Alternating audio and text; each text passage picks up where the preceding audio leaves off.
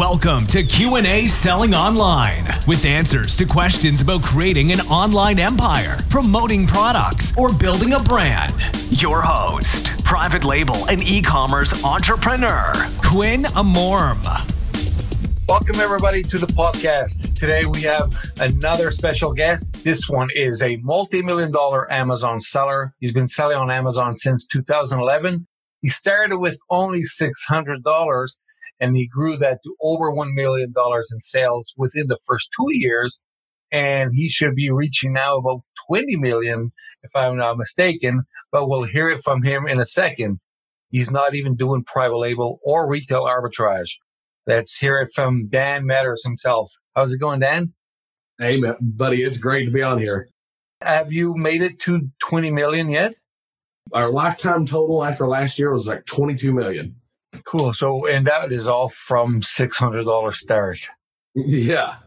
Oh, man. So I know you are used to it by now, right? But are you proud of yourself? Of course, you had a partner and you still do? Yep. Yeah. And are you proud of that insane, $600 to 20-something million? That's something that not everybody can do, and not everybody believes that is possible, right? Sure. No, I mean, it's definitely been a wild ride. And anytime you create a business, anytime you got to go through that kind of like growth trajectory, it doesn't come without hiccups. So like we've had hiccups along the way, and it's never as easy as everybody anticipates, but it absolutely is possible. Yeah. Right now, are you still fully into the business, like, I don't know, 12-hour days, or are you doing the 4-hour work week? What's your kind of schedule? For sure. No, in the Amazon business, we're definitely more along the lines of the 4-hour work week now. We do, one of the beautiful things about the model that we work in, we're wholesale. So it's very systems based.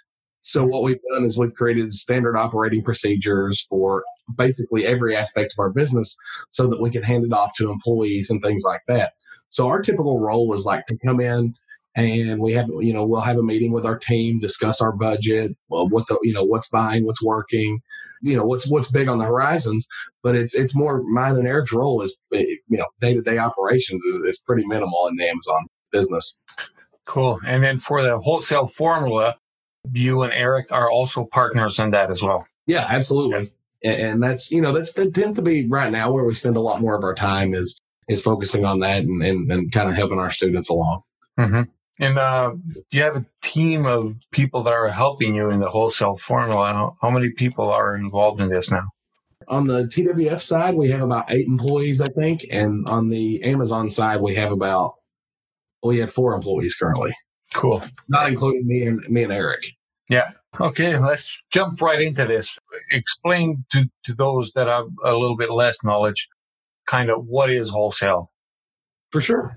Well, with wholesale, what you're doing is you're buying directly from a brand or a wholesaler in large quantity so that you can sell at retail prices and realize a profit. Very good. So now you contact these wholesalers, and is everything a well-known brand, or do you deal with brands that are not so well-known?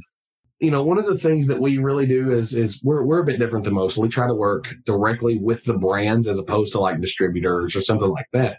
And a lot of the brands that we tend to target are small to mid-sized manufacturers. So it's like, you're in your traditional day-to-day shopping, if you shop at big boxes, it's probably not products that you'll see on the shelves in your typical big boxes, but in a very specialized space, it might be a product that sells incredibly well.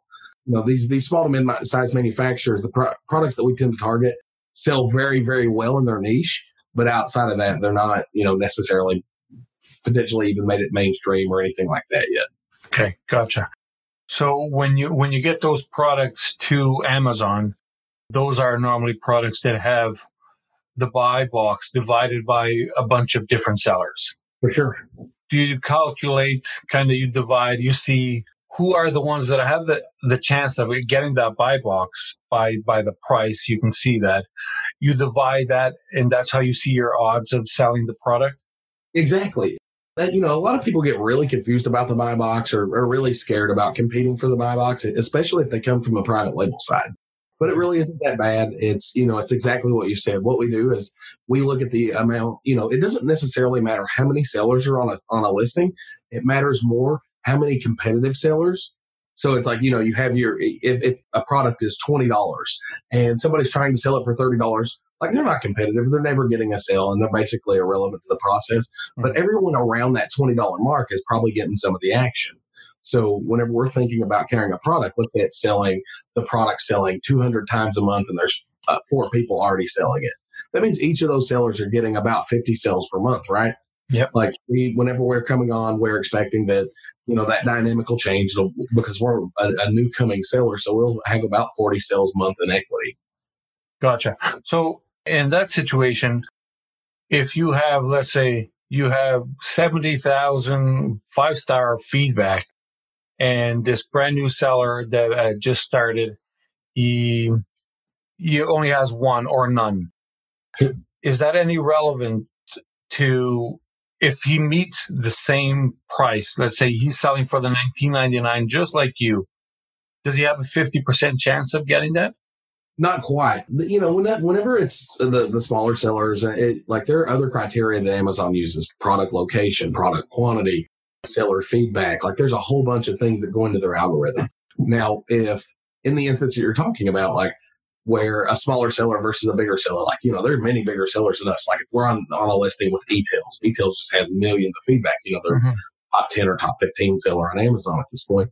Whenever we're heads up with eTails on a listing, like they may get 55% of sales and we may get 45. It's usually, the spread is usually fairly small, but it does, it can shade to the larger sellers for sure. Okay, gotcha. So another thing is if you have, let's say, I guess Amazon distributes your product around the whole country, just like they do with private label products. Isn't that right? Yeah, for sure. Okay, perfect. And who preps your orders? Do you or your team does it? Do you have the wholesaler do it for you? How does that work? It's actually interesting because before this year, we had our own warehouse. Well, it was actually last year. We closed our warehouse in July of last year and moved fully to prep centers. Mm-hmm. So there's 2 ways that our product gets prepped now. It's either gets prepped by the brand themselves and then sent to Amazon, or they'll send it to our prep centers. They prep it and then send it on to the Amazon fulfillment centers. Gotcha. Yeah. So, like I said, I'm about 80% a private label seller, and I did, and I still have, let's say, some part of those 20% are wholesale, but I do wholesale in Canada only. My concern at the beginning, and now I really don't care about that anymore, was the fact that if I'm getting wholesaler X to label the products for me, because some of them would, I used to think like, why wouldn't they just sell it themselves on the Amazon platform, right? Do you worry about that?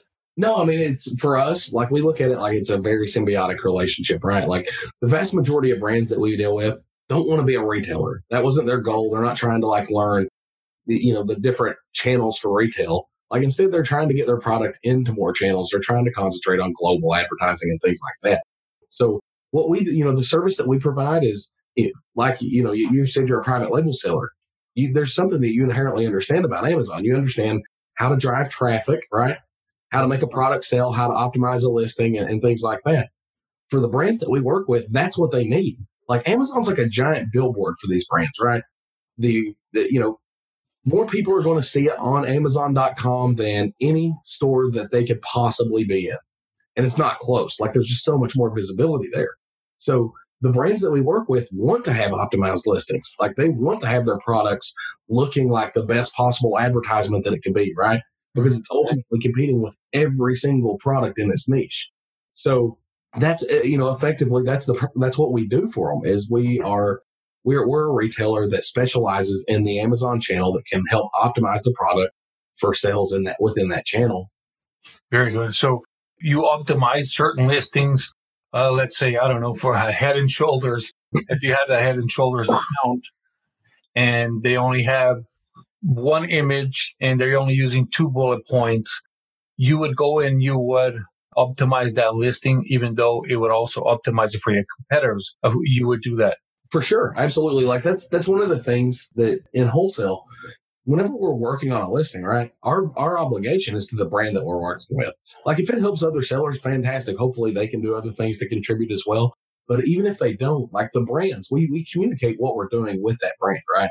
Like I'm sitting there telling them, like, hey, we're going to be we're going to be adding these pictures. We're going to be, updating the bullet points to make sure you guys have all 5 of them right there. So we're going to be going over all that stuff. So when they see all these things getting done, they're like, wow, like our listing's been on there for 3 years and it's always been, relative trash. Yeah. Now it's looking good. We're starting to see more sales. Like what happens there? They want to start working with me more. And ultimately what we're able to do is over the course of time, we either get typically better pricing or we start gaining levels of exclusivity. Like, we'll have an exclusive on certain products or sometimes exclusives with their entire line where we're just the only seller selling their products. Very good. I meant to ask you about that because at one point, one of the Canadian brands I deal with gave me the exclusivity for the .ca alone, right? So I was not allowed to sell on the .com. Somebody else was, and including the manufacturer himself. The .ca was just me. And that allowed me to do, for example, lightning deals because I was the only one there, so I could do the lightning deals. So do you get those kind of benefits? And for example, if you do lightning deals for a brand, do they offer you certain, let's say, okay, you're buying 100 units, we're giving you 20 for free for those lightning deals? Oh, for sure. Yeah. Like anytime we do special services, like y'all be at advertising or something like that with a brand, we typically work out a deal where they either pay for the advertising, and that can be, advertising in form of product, like with a lightning deal, or in just typical PPC or Amazon sponsored ads. Like, typically they'll pay for that or will reimburse us with product or something like that. So yeah, it's really common. Very good. Because I did see a few of these brands that are not selling their own product, right? They're not the retailer.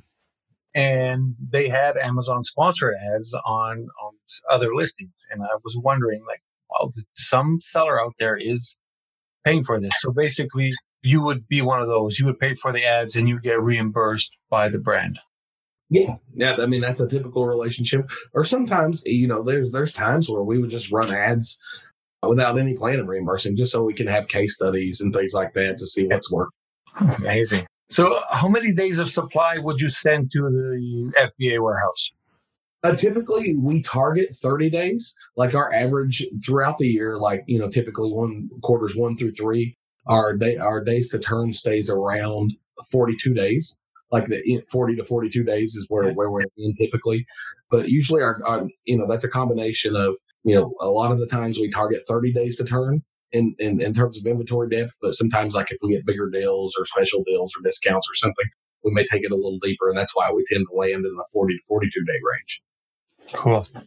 Now, one of the important things, one of the big things and it's actually one of my pet peeves when it comes to Amazon sellers on mostly private label, because wholesale, it should be a bit easier to do the math. I'm not sure. But I see a lot of people that think they're making huge profits and they're not, Dan, right? Sure. In reality, after pick and pack fees and all that, the profit is either not as big as they thought it was, or it's actually negative.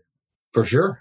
Does that happen in wholesale? How can you find profitable products?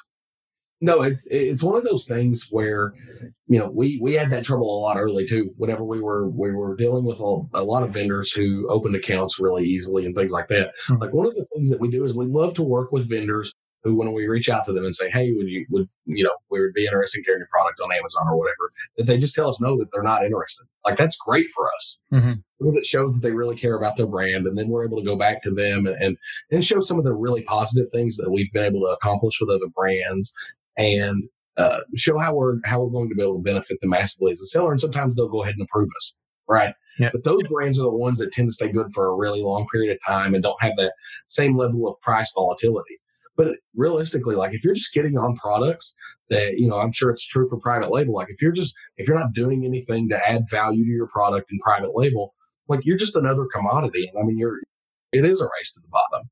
And the same's true for the other products. Like on Amazon, with wholesale products, if you're just out there sourcing products from distributors and, you're not building real relationships with the brands that you work with, like it is really just kind of commodity style relationships where it is a race to the bottom.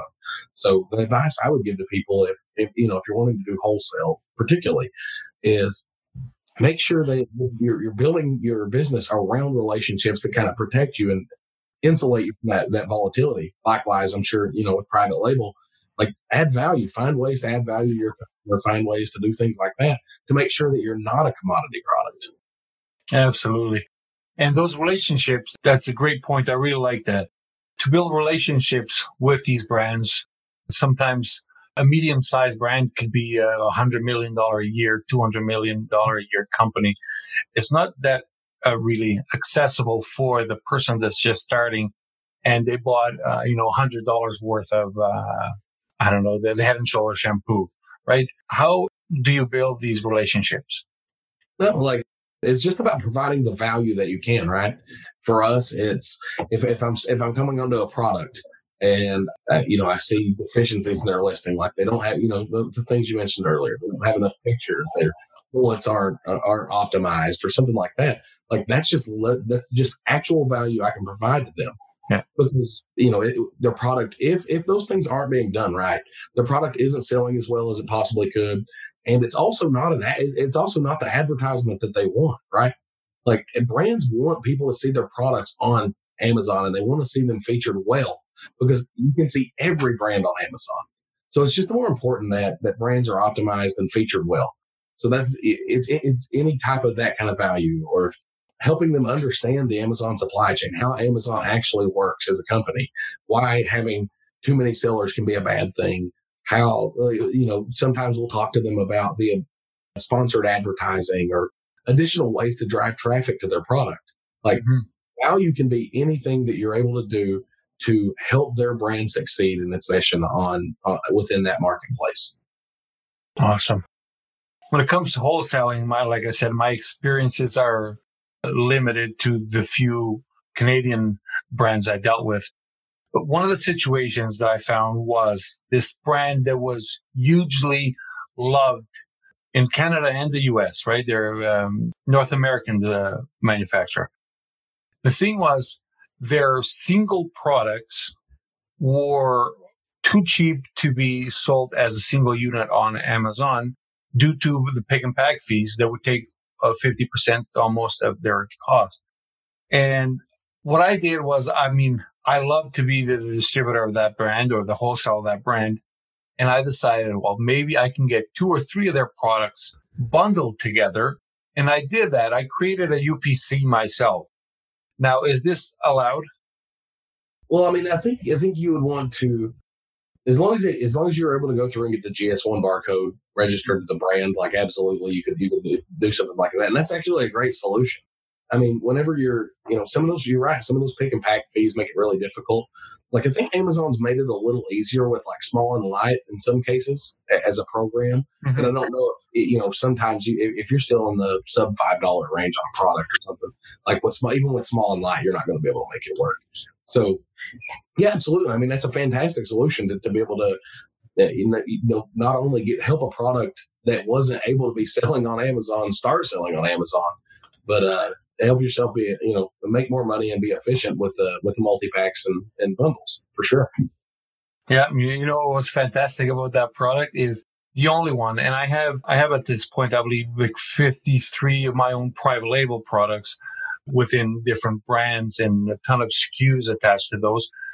But how hard it is, and maybe wholesale is a bit different, but we private labelers, we live out of reviews. We want reviews more and more, right? And that brand, it's not mine, it's my wholesale brand. They come in organically and people go out of their way to review it. And it's at 4.8 stars. And, it's a higher percentage of people that review that product than the ones that I actually go out of my way and ask for it. Can you please give me the review? So it's, that's, I guess, the power of a bigger brand, right? When you're wholesaling, that people actually know. Right. Like it's the thing is there, that brand has a customer base. Like it has an existing customer base and people who are actively buying, want that specific product. So that's one of the powers of kind of wholesaling in that, whenever we go to market with a product, like we don't have to invest in launches, we don't have to invest in PPC and things like that quite as much as the private label space, because in the private label space, you have to build that demand and that awareness for your product, and that initial burst of traffic and stuff. It has cost associated to it, typically with within private label, and that's one of the things you don't see as often with wholesale. How do you target what brands to go after or what products to go after? We utilize some simple criteria. Like the first thing that we want is we don't want to carry products that Amazon specifically carries. Mm-hmm. And the reasoning behind that is Amazon, it's not that you can't compete with Amazon, it's that they just make it hard to compete, right? They don't share the buy box the same way. They're very aggressive with price and things like that. And it's just, there's so much other opportunity out there that it's just pointless for us to try to compete with them. So we also we want products that aren't private label products. So we look for products that have 3 sellers or more. And the reason that we do that is typically private label products were created with the goal of being sold on Amazon. Like the person building them, that was what they were always going to do, right? Yeah. And our interests don't necessarily align there, so it's easier for us to work with brands that are looking for sellers or aren't trying to manage their own listings and things like that. So that's another one. And then, the next criteria that we're looking for is the product is selling more than 40 times per month. And the reason that we like 40 times per month is it shows typically if a product's in that range, it shows that it has a good level of sustained demand. Now we'll use a tool like Keepa or Camel, go back and look and make sure that demand has been pretty consistent and not volatile. But that's the type of product that we're looking for. Is not carried by Amazon, not private label, and already selling and has an established sales history. That's a great point you touched there about the Amazon not being a seller. That's one of the big differences in the private label and the wholesale is I would, as a private labeler, I would go after brands that Amazon is selling because on their own listings, they do such a poor job of optimizing it. There's Amazon listings that Amazon is the seller, that they use 3 bullet points and limited pictures. The pictures are not even good. And as amazing as it may seem, some have the main image that are not according to terms of service. Right? Isn't that funny when you see Amazon selling the listings that are against TOS? Yeah, I know, right? So, but it is easy. And when it comes to private label, it is easy to compete against them. And I find that when it comes to that, it is actually kind of fair game. For sure. So, yeah, and in the wholesale, I can see that they do not give away the buy box. Right? It's the only thing. I agree with you. They're not a great seller at all, but with a buy box rotation, they don't play by the same rules. So it makes it tough to compete on the same listing with them. Yeah, exactly. As long as you're private labeling the product and you're getting away from that listing, I mean, absolutely, they're just another bad seller. Yeah. I saw a screenshot once, and I'm not sure how real that really is, but it was a wholesaler or retailer seller, and he shared a screenshot that Amazon had ran out of stock on an item, but they hadn't given the buy box away. Right. So basically they didn't have the buy box, but Amazon was out of stock. Do you ever see that? Is that really possible? Yeah. Sometimes they'll do it if they're coming back into stock and they have a confirmed ship date. Like they can definitely continue to keep the buy box even not having stock. Wow. So Dan, would you share with us your winning product analysis formula? Oh, for sure. I mean, it is that thing that we discussed earlier, right? We look for products that meet those criteria. They not sold by Amazon, not private label, selling numerous times per month. Then what we want to look for is we want to look for product. Like once we find products that fit those criteria, the next thing we want to know is we want to know what our percentage of sales is, right? Like, because that's what really matters, particularly in wholesale, where you're going to be sharing that buy box. So the next thing that we're going to do is we're going to look at how many times that product is selling. And you can use a free tool like junglescout.com/estimator, right? And that'll tell you, you look at a sales rank and it'll say, 4,000 in health and personal care. Like you can go over to Jungle Scout, their estimator software or whatever, and you can check it out there.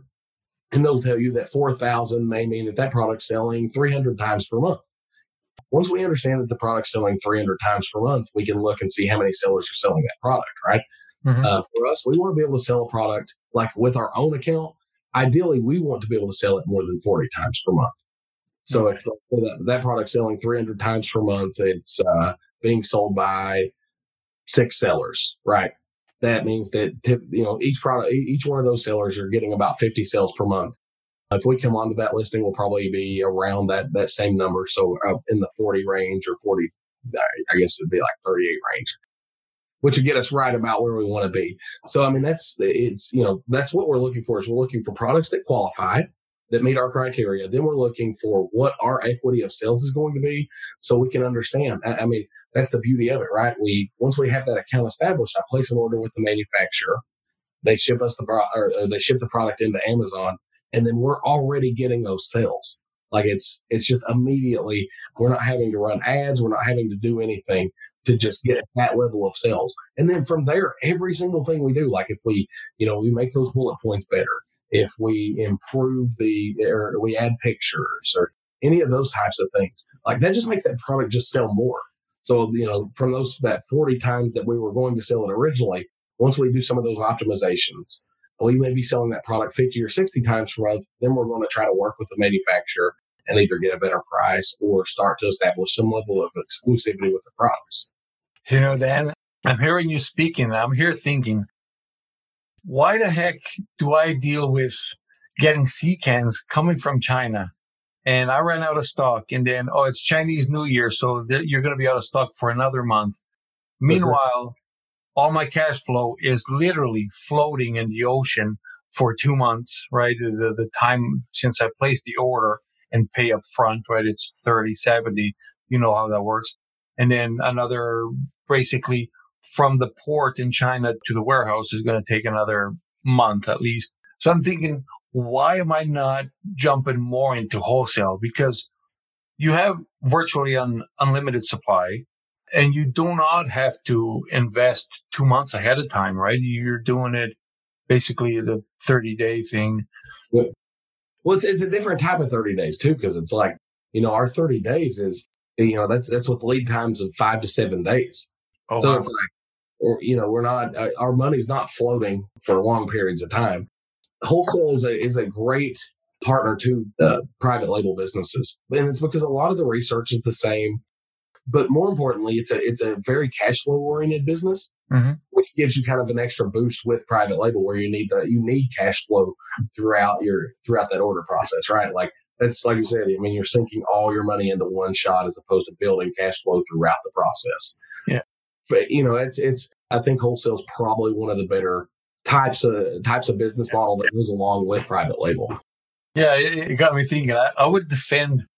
A lot of people, there's the debate, okay, is RA or the retail arbitrage better? Is private label better? And I would defend private label always, because I would think, if I'm building the brand and I have more control over it, but I can see all the positives now of wholesale, and it's actually very tempting. So it seems very easy to get into and manage.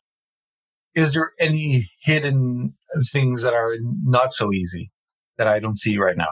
I mean, for sure. Like the hardest part in wholesale is the front end investment. And that's really just setting up relationships with accounts. Like, because like I mentioned earlier, the best ones, the ones that are going to make you the most money and be consistent for long periods of times, are going to tell you no.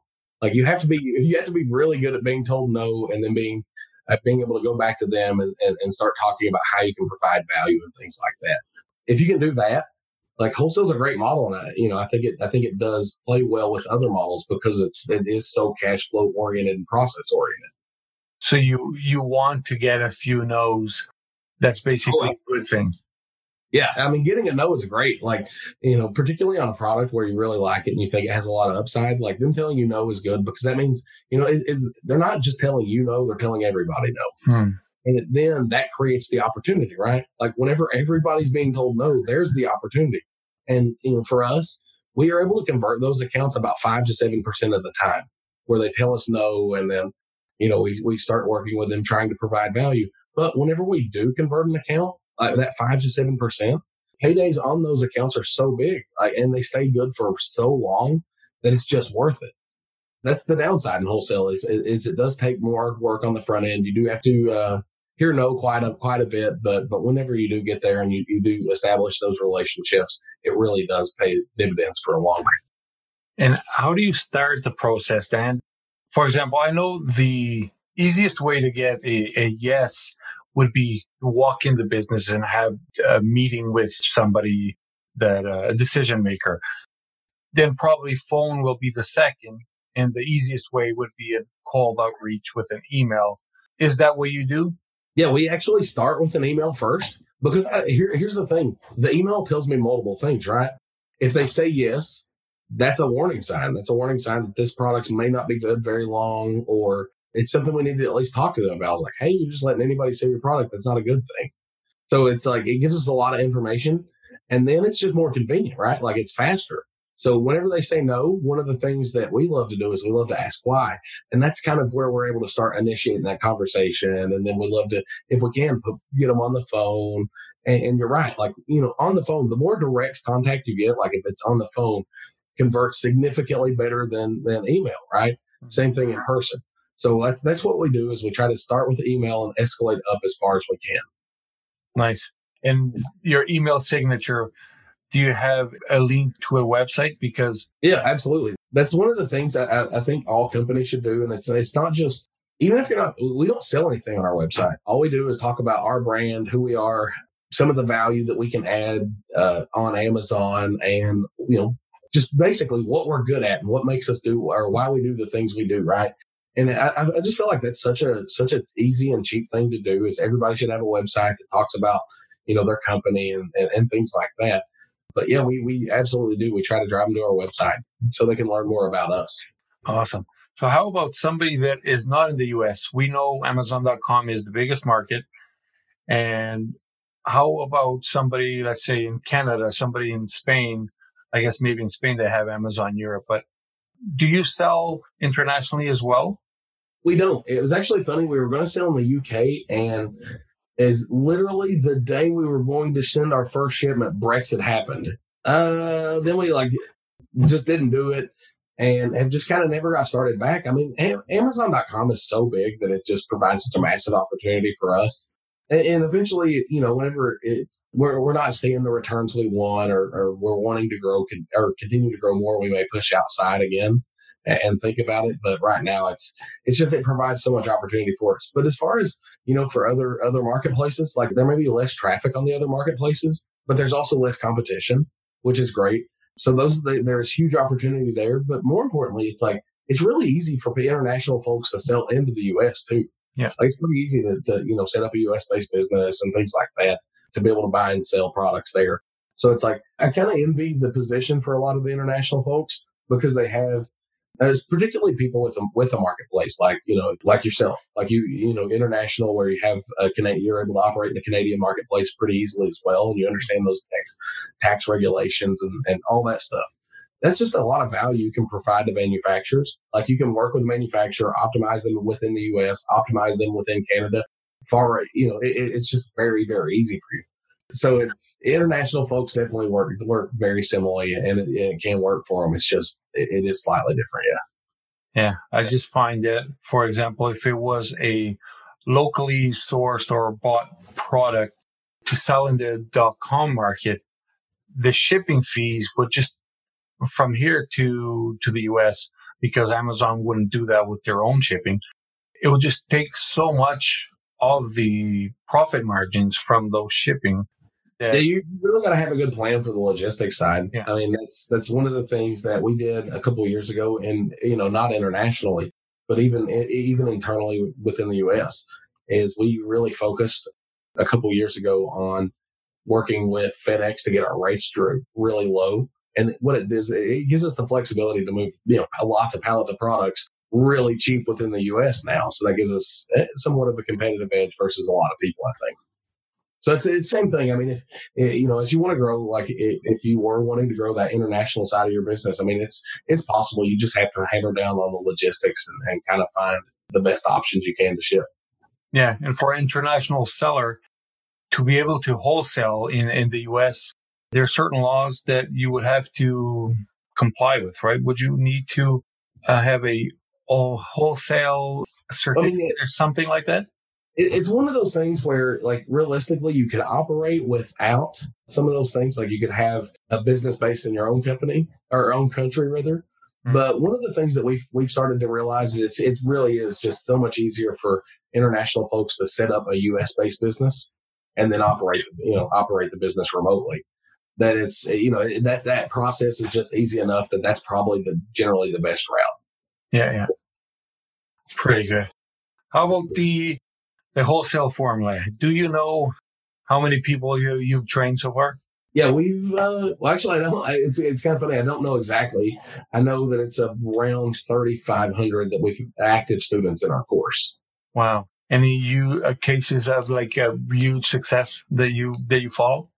Yeah, that's one of that's the kind of the thing that drives us these days is the course. Like, that's where I tend to spend more of my time, and it's being able to answer people's questions, being able to offer advice and things like that about their business. And over the past few years, we've just seen, honestly, just an incredible amount of success stories and people being able to really change their lives by starting a business.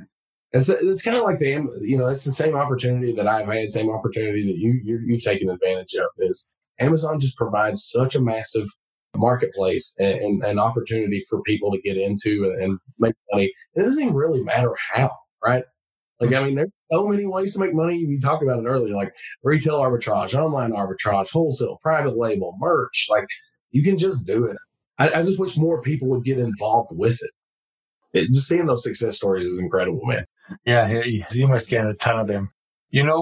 Maybe 2 years ago, I first heard of the wholesale formula through Kevin Reiser. Oh, awesome. He used to have a podcast, I think it's Private Label Podcast. Private Label Podcast, that's what it was. And he's not on it anymore. He must have sold the podcast or something. But that's when I first heard it. And I know it's not open all year round, right? You close the doors at certain times. Yeah, we actually did our big launch this year. I think we just wrapped it up like a month ago. That's our only scheduled launch, our public offering this year. But the vast majority of time, I mean, that's one of the things we really do with our course is, rather than just leave it open all the time, like we don't like doing that. We like focusing on the success of the students. Once we take an enrollment period and have those people coming through the course, we really do kind of double down and try to help them as much as we can so that they can realize success. And that's the biggest strategy for us over the past few years is making sure that those launches are, that was our enrollment period. But yeah, this year we were just planning. We have one that was our one plan this year. So you're saying that if somebody buys the training, they don't just get a bunch of videos that they sit in front of the computer and watch some videos. You actually get involved, you and Eric, in it? Yeah, for sure. No, we do a lot of live webinars. We have the TWF alumni group, and that's, everybody who's ever taken the wholesale formula is in that group. So that group is like incredibly, it's like crazy active. There's lots of questions, but more importantly, it's not just a lot of like questions that you would see in like a more newbie community. Like, there's a lot of people that just come on with ideas and things like that. Have really, honestly, kind of helped shape our business and grow our business over the past few years as well. It's that kind of thing. We're always just in there posting, talking to people, and just helping however we can, really. Would you follow Pat Flynn at all? Yeah. Pat Flynn has a wall full of thank you notes and stuff that are actually being handwritten to him. Sure.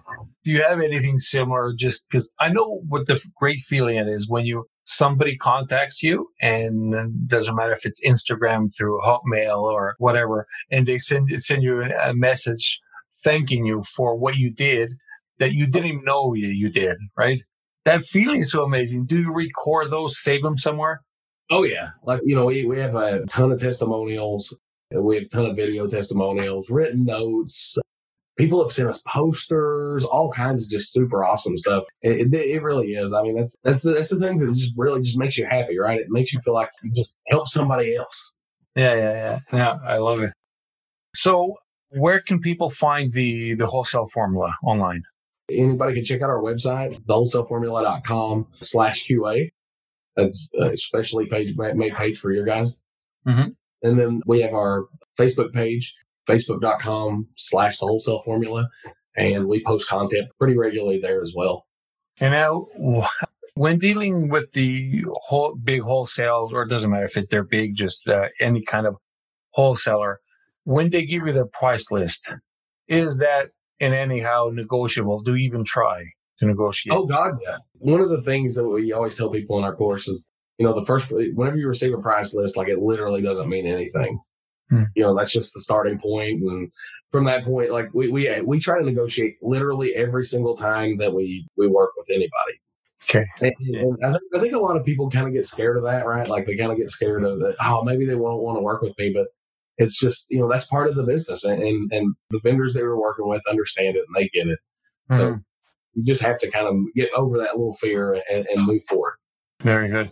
And when it comes to a big distributor of, I don't know, let's say you were dealing with hockey equipment and Reebok themselves, they would not sell to you. So you would have to go to the distributor. Do these distributors normally have good enough margins for you to sell on Amazon? I think sometimes whenever, we do work with a few distributors, but it's more hit and miss. But yeah, it's, sometimes you can definitely find the pricing and make it work. And other times it's not necessarily there. But one of the things you don't tend to get with with through distribution that you do get by directly working with brands is a lot of the times, distributors, they carry lots of lines and, they're just trying to move lots of units. Like, whereas you develop that relationship with the brand and you're really able to tie your success to them by, talking to them about the optimization things you've done, updating their listings, running ads and stuff like that. And distributors just tend to care a little less about it. That's the only reason we don't like to work with them as much. It's not that you can't make money. You definitely can. It's just you don't develop the same type of relationships. Yeah. This question I want to ask you is something that I personally do. So I want to ask you if you do the same thing, just to see if we're kind of all us Amazon sellers are the same. Now, I don't do retail arbitrage, but I have the Amazon seller app, just like any other seller does. And when I go past a liquidation shelf, I still scan stuff. Do you do the same thing? Every single time. I used to do retail arbitrage, but I haven't even done it in years, like probably 3 years at this point. And every single time I walk by and I see something cool on clearance, I will scan it 100% of the time. Yeah, same with me. And then I check. There's a couple of things that I check to see if it is brand gated, basically if it would be allowed to sell it or not. Even if I don't plan on buying it, I'm going to check those things and how much profit is in it. And then I actually did it a few times. Like, I don't know, you see some items like, okay, there's enough margins to buy it. And I end up buying it and then just keeping them at home for myself. All right, Dan, I noticed something about your company or something, the organization, the fact that before the meeting, me and you both got an email and there was a page pre-set up. Like, this kind of organization really fascinates me because I love when things are super organized. And you guys have pre-set up a page, the Wholesale Formula /QA. Do you have somebody that just, that's their whole job? How do you work with these things? We have our team. We do have a pretty awesome team, to be honest. Like, we have our audio visual team, a content team, and that's two different people, and they do a great job on getting stuff like that up, just making sure that we have a page set up for podcasts that we're on or whatever. And it's a lot of that's just, we like to be able to provide content like, to your audience, for example, that it's geared more towards them from based on what the talks we've had. Mm-hmm. Very good. Now that kind of stuff, because for many years when I started my online selling career, although it wasn't full time back then in 1997, I did so many unorganized things that throughout the years, I realized that every time I did something that I was not very organized with, I could lose money or not make as much as I could. And so when I see organizations like this, I'm really fascinated how I can improve mine even more now, right? So for us, I think a lot of that is just having just having a good team and operating procedures in place. Like, I mean, that's been the biggest change in our business, honestly, in the past 3 or 4 years, has just been putting processes in our business for everything. And that way, whenever something comes up, people know exactly what to be doing, and you're not reacting to tasks quite as often as you are being proactive and just getting things done. Nice. So how comfortable, now that you have operating procedures, how comfortable would you be taking off 30 days from work? You and Eric would just go on vacation. It would run completely as if you were there. I mean, I would be 100% comfortable and convinced our team. I actually at home today, not at the office, and it's just, our teams are incredible, and I've had a couple little chats with them today, but past that, they just knock stuff out and are butt kickers. I mean, they're just better. They're better at some of the tasks than we are at this point. Yeah, I can see that, because I do have one team member that just surprises me how much she knows, and like, man, yeah, you're better than me at that. So there you go. That's your job. That's perfect. All right, Dan, let everybody know where they can find you, where they can find the Wholesale Formula, and what else you're involved with. Yeah, absolutely. Definitely check us out at thewholesaleformula.com/QA, or on Facebook at facebook.com/thewholesaleformula. Perfect. And the wholesaleformula.com/QA, like, Dan has very graciously offered a Wholesale 101 ebook. Is that what it is, Dan? Yep. It's just a guide about, that walks you through kind of how to get started with wholesale and how to do some of the things that we do in our business. Perfect. And you know what? You got me almost sold. So I'm going to download my copy myself, and I'm going to check it out, because it really fascinates me how easy you make it sound. So I want to do more of it. It's not easy. It's not easy, but it's doable. And exactly. Once you get it figured out, like once you get the wheels in motion, it's a systems-based process. So you're just able to replicate it without adding more of your time. And that's the real beauty of it, is I love anything based around systems and processes. You know what? I just thought of something. Do you know how many SKUs you have at this point on Amazon? Generally, we have at any given time, we'll have between 250 and 300 active, 350. And do you know how many emails your account is getting per day? Oh, as far as like how many vendors that we reach out to? No. From the final consumer to you with questions and support. Yeah, no idea. I haven't answered one of those in years. Like, we have virtual assistants who answer all of our customer service questions on Amazon. Gotcha. Cool. All right, Dan. Thank you so much for spending some time with us. And I hope the audience really maybe have listened to this a couple times, and check out Dan's Wholesale 101 at thewholesaleformula.com/QA. Thank you very much, Dan. Absolutely, brother. Thanks for having me on.